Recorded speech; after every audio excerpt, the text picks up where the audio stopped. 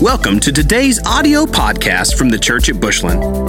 If you enjoy the teaching ministry of the Church at Bushland and would like to enjoy more resources and weekly updates, we hope you will visit our website at thechurchatbushland.com or download our app for both iOS and Android devices by searching for The Church at Bushland. We'd love to know how this ministry is touching your life.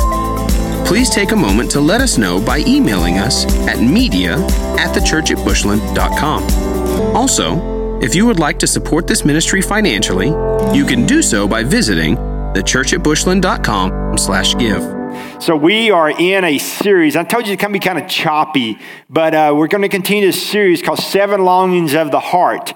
And today we're jumping back into it.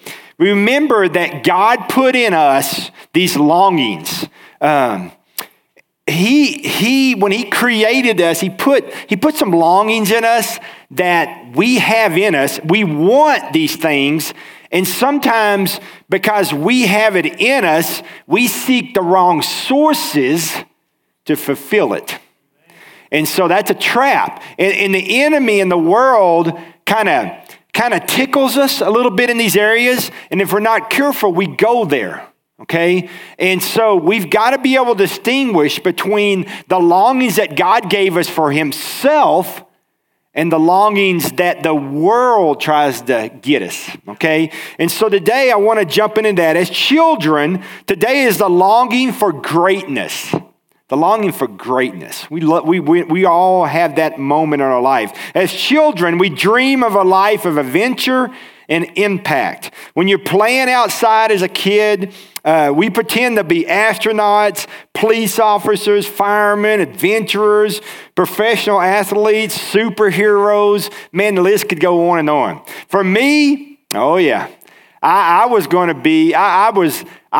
destined to be a professional athlete. That didn't work out. So, But that's what we did. And so remember, I've told you before, our house, we lived on Guadalupe Circle. There was a Guadalupe Drive. We were the corner house, had that big yard, had that sidewalk that was perfectly laid out by the builder, whoever that was, for the 50-yard line. And we had the same amount of turf on each side. It was just great. It was like God ordained it to be the house with the football field. And so we would play, and then after school, we'd throw our books in our room, go outside. Our parents were like, you got homework? No, I ain't no homework. And so we go outside to play football, and all the kids would come over, my buddies would come over, and we were playing. So this particular moment that I remember, there was this is when the Dallas Cowboys were like, Too Tall Jones, Harvey Martin, Robert Newhouse, Tony Dorsett, Roger Staubach. We just knew somebody had to replace them.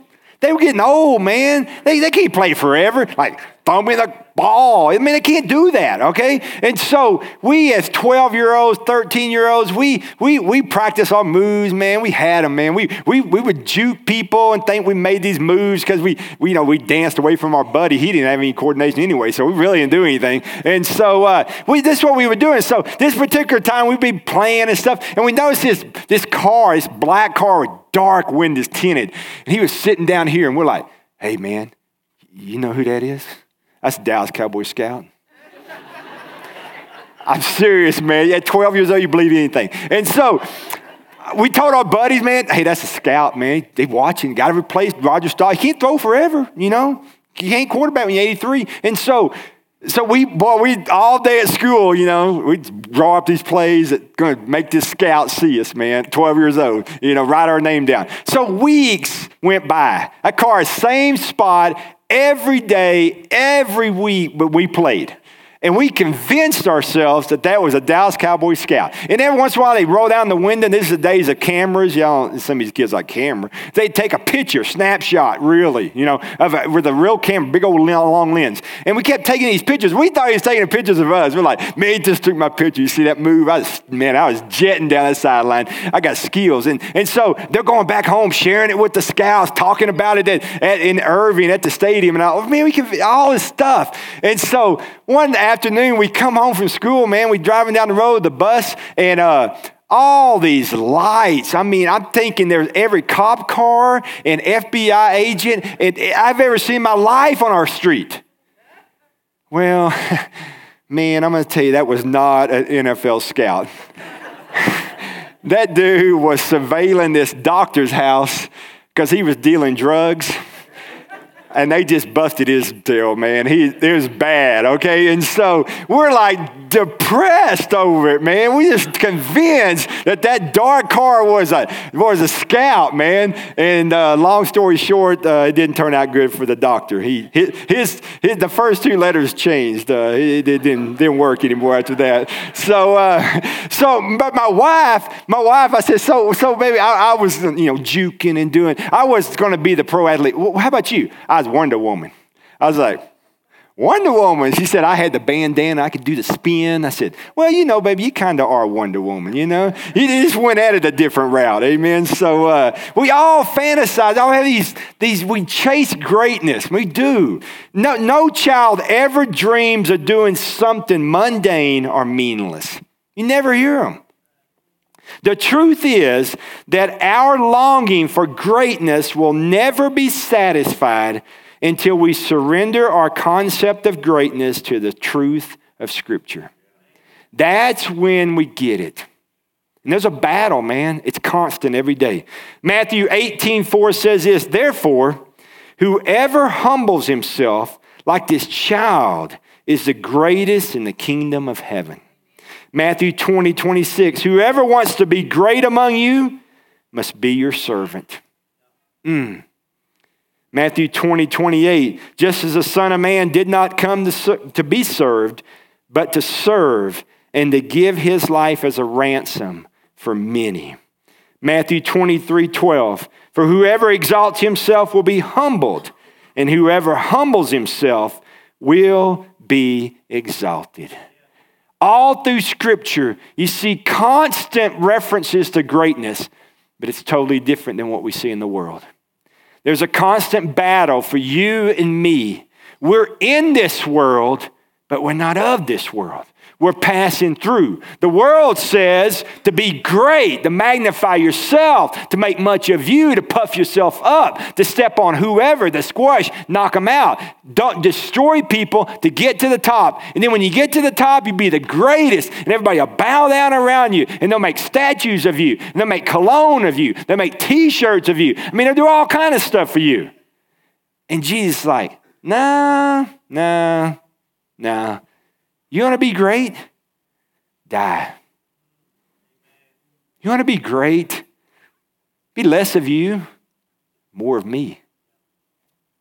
You decrease, I increase. Oh, not magnify you. You stand behind the cross. I'll magnify the cross.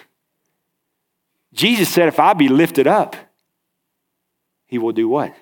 He will draw all men and women to him. You lift us up, nobody coming. There ain't nobody coming. You say, well, my wife will be there. Nah. She won't be there either. So, I'm sorry. We don't draw people. We think we do. Remember in high school when you had that car and everybody wanted to be with you? Till somebody else got a better car. Ooh, that car's hotter than yours. Oh, what's wrong with my car? It's ugly now. No, it's not. That's what we do. The world screams greatness a whole different language than Jesus screams it. And we're caught in between, man. And Romans 12 says, by the renewing of your mind, you got to be transformed daily by the renewing of your mind. If you do not, you're going to buy into what the world sells. You say, well, I'm born again and I don't have to do that. No, you're born again and you shouldn't do that, but you will. You say, well, I'm a Christian, so they can't touch me. You're a Christian, so they're going to really come after you, okay? Because if they can get you to exalt yourself and decrease Jesus, then it makes your religion just worthless. It makes your relationship with Christ mean nothing. Because it's not all about him like you say, it's all about you. If you're going to point to heaven, then live like it. If you're going to point to heaven, live like it. Too many athletes today point to heaven, but I wonder outside the walls, do they live like it? I'm not saying they don't, but I'm saying the world screams greatness different than Scripture screams it. You have a heavenly Father who longs to make you great in his sight. He has a plan for you filled with eternal rewards. He has rewards for you. He wants to give you rewards in eternity. He wants to shower down on you. Well done, my good and faithful servant. That's what he says to you. He wants to give you these. These are magnified. They will be magnified through you. He will be. If you die to self, if you allow yourself to do that. He has to be filled with you for significance in the kingdom. Listen to me. The kingdom needs you. Okay? It needs you. It doesn't need you to continue to function. It needs you to magnify Christ while you do life. Because you will influence people. The question is, what influence will you have on them? Will it be for eternity? Or be for just a glimpse of you? Don't ever let the focus be you. Let the focus be Christ. He will use you. That's the biggest trap when you get in ministry or you do stuff in ministry. You share with somebody and they accept Christ. The minute that happens, you say, I got them saved. Well, God used you. Okay? He used you. Well, man, did you see how good I am? Whew. When I get there, it's just, no. It'd be better if you don't arrive, but all that anointing in you can arrive. All right? So many times, man, we think we do that, and there's a trick there.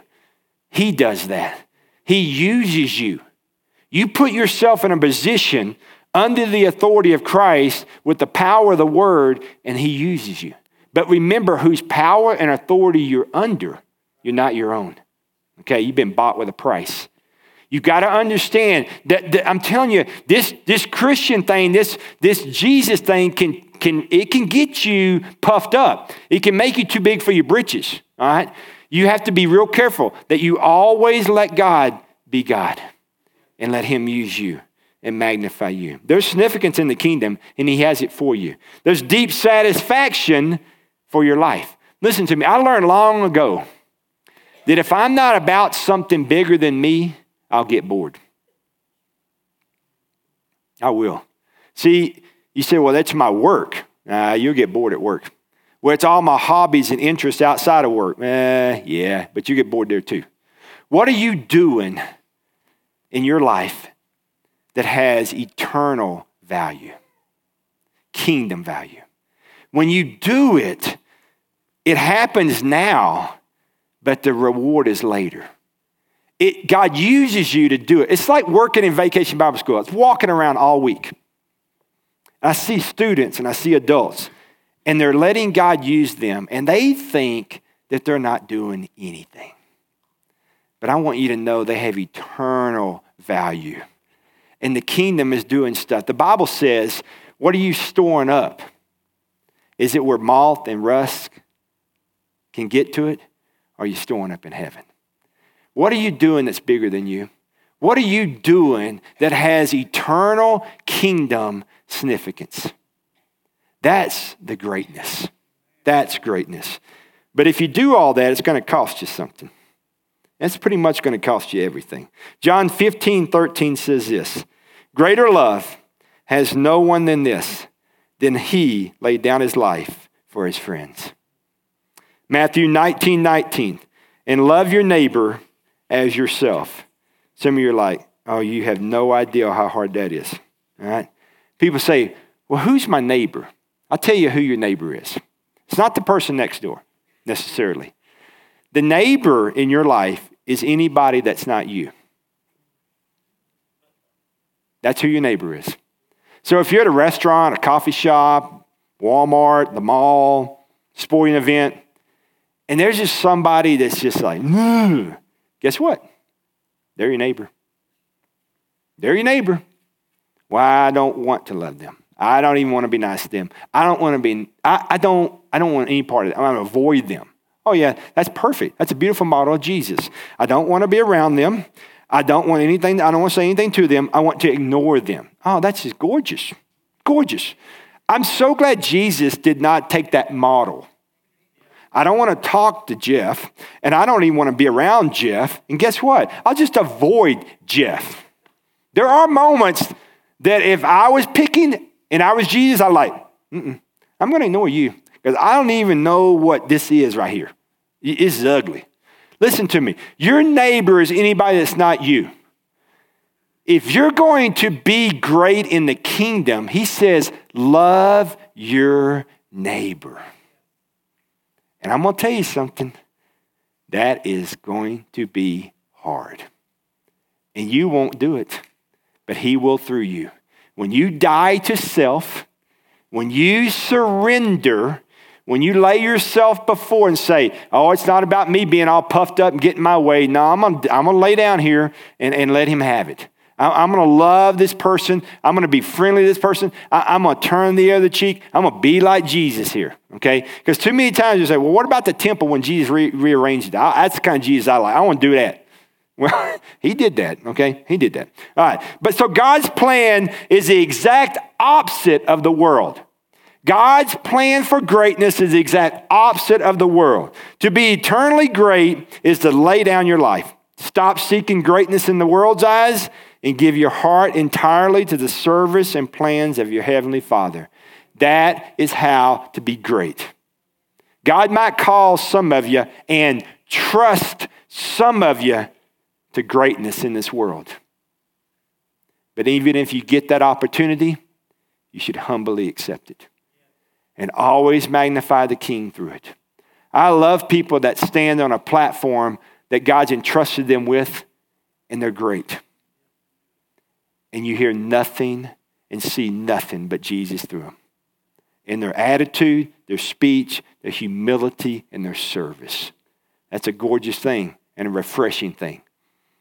1 Corinthians 2:9 says this, however, as it is written, no eye has seen, no ear has heard, no mind conceived what God has prepared for those who love him. John 10:10, the thief comes only to steal, kill, and destroy, but I have come that they may have life and have it to the full. Some Bibles say abundant. You want abundant life? Be like Jesus. Seek greatness like Christ does. Lay your life down. Lay your life down for his people. The opinion of man is fleeting and fickle. Boy, it is. But your Heavenly Father's plans and purposes are entirely steadfast and unchangeable. You can live a life so great that all eternity is changed as a result. All is changed. I got good news for you this morning. You were made for greatness. You were. Greatness according to this. That's what you were made for. Greatness. Let me ask a question, several. In what ways are you seeking greatness from the world? In what ways are you seeking greatness from the world? Or like the world? What are you chasing? What are you chasing? Who are you chasing? Teenagers today are bombarded by TVs and magazines and internet stars for a little bit. They're just a vapor. And they chase these people, emulate them, want to be like them. But it's fleeting. It's not going to be there very long. And it's okay. But we as parents have got to somehow turn them. And it's okay to have these people. But you got to understand Jesus is your yardstick. He's the one you've got to pursue. And it's hard to balance that for your kids. And guess what, moms and dads? It's hard to balance it for us. Because the world's screaming this kind of greatness and Jesus screaming this kind of greatness. And here's what's tough. A lot of parents today want to live their life back through their kids. So they'll sell their kids out for anything that makes them popular and noteworthy. Don't use your kid that way. May there be something more about you than you have to shrink to that level to have your son or daughter be on a certain team, a certain outfit, and a certain crowd to give your life substance and meaning. How shallow can one adult be? I'm sorry. Do not chase this artificial, fake, made-up greatness that the world sells. You chase the authentic Word of God, and you follow Jesus and the pattern He gave, because He will make you great in the kingdom. Maybe not great in this world, but great in the kingdom. And guess what? You got to decide what's more important. You say, well, I'm not going to pick. Your actions pick for you. They'll speak for you. In what ways are you seeking greatness in the world? What are you chasing? Who are you chasing? And here's the big question. What needs to change? What needs to change? Isaiah 30:21 says this, whether you turn to the right or to the left, your eyes will hear a voice behind you saying, this is the way. Walk in it. Matthew 20:26, whoever wants to become great among you must be your servant. Pursuing His greatness is the only way to satisfy my longing for greatness. Until we figure that out, man, pursuing His greatness is the only way to satisfy my longing for greatness. I'll show you in Scripture. Go to Philippians chapter 2. Philippians chapter 2. I want you to listen to the greatness right here. This is greatness that we should pursue. Philippians 2:1. If you have any encouragement from being united with Christ, if any comfort from His love, if any fellowship with His Spirit, if any tenderness and compassion, then make my joy complete by being like-minded, having the same love, being one in the Spirit and purpose. Do nothing out of selfish ambition or vain conceit, but in humility consider others better than yourselves. Each of you should look not only on your own interest, but also the interest of others. Verse 5, your attitude should be the same as Christ Jesus, who being the very nature God, did not consider equality with God something to be grasped, but He made Himself nothing, taking the very nature of a servant, and being made in human likeness, and being found in the appearance of man, He humbled Himself and became obedient to death, even death on the cross.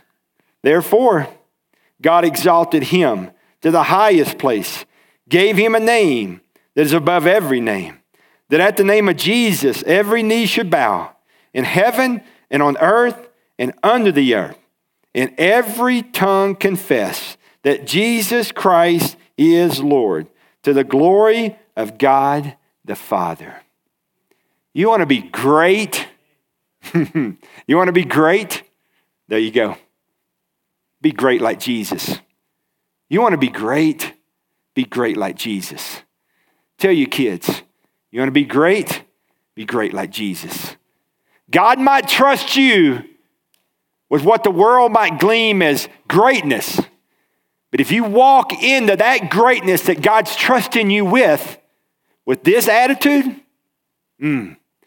all that's drawn to you will really be drawn to Him. And my friends, then one day, when your last breath ends and you go home, the Father will say, well done, my good and faithful servant. Enter in. Thank you for listening to this week's podcast from the Church at Bushland. We exist to help people know God, find freedom, discover purpose, and make a difference. We hope you will stay connected by following the ministry on Facebook and Instagram, by using the Church at Bushland, and on Twitter by using @TCA Bushland.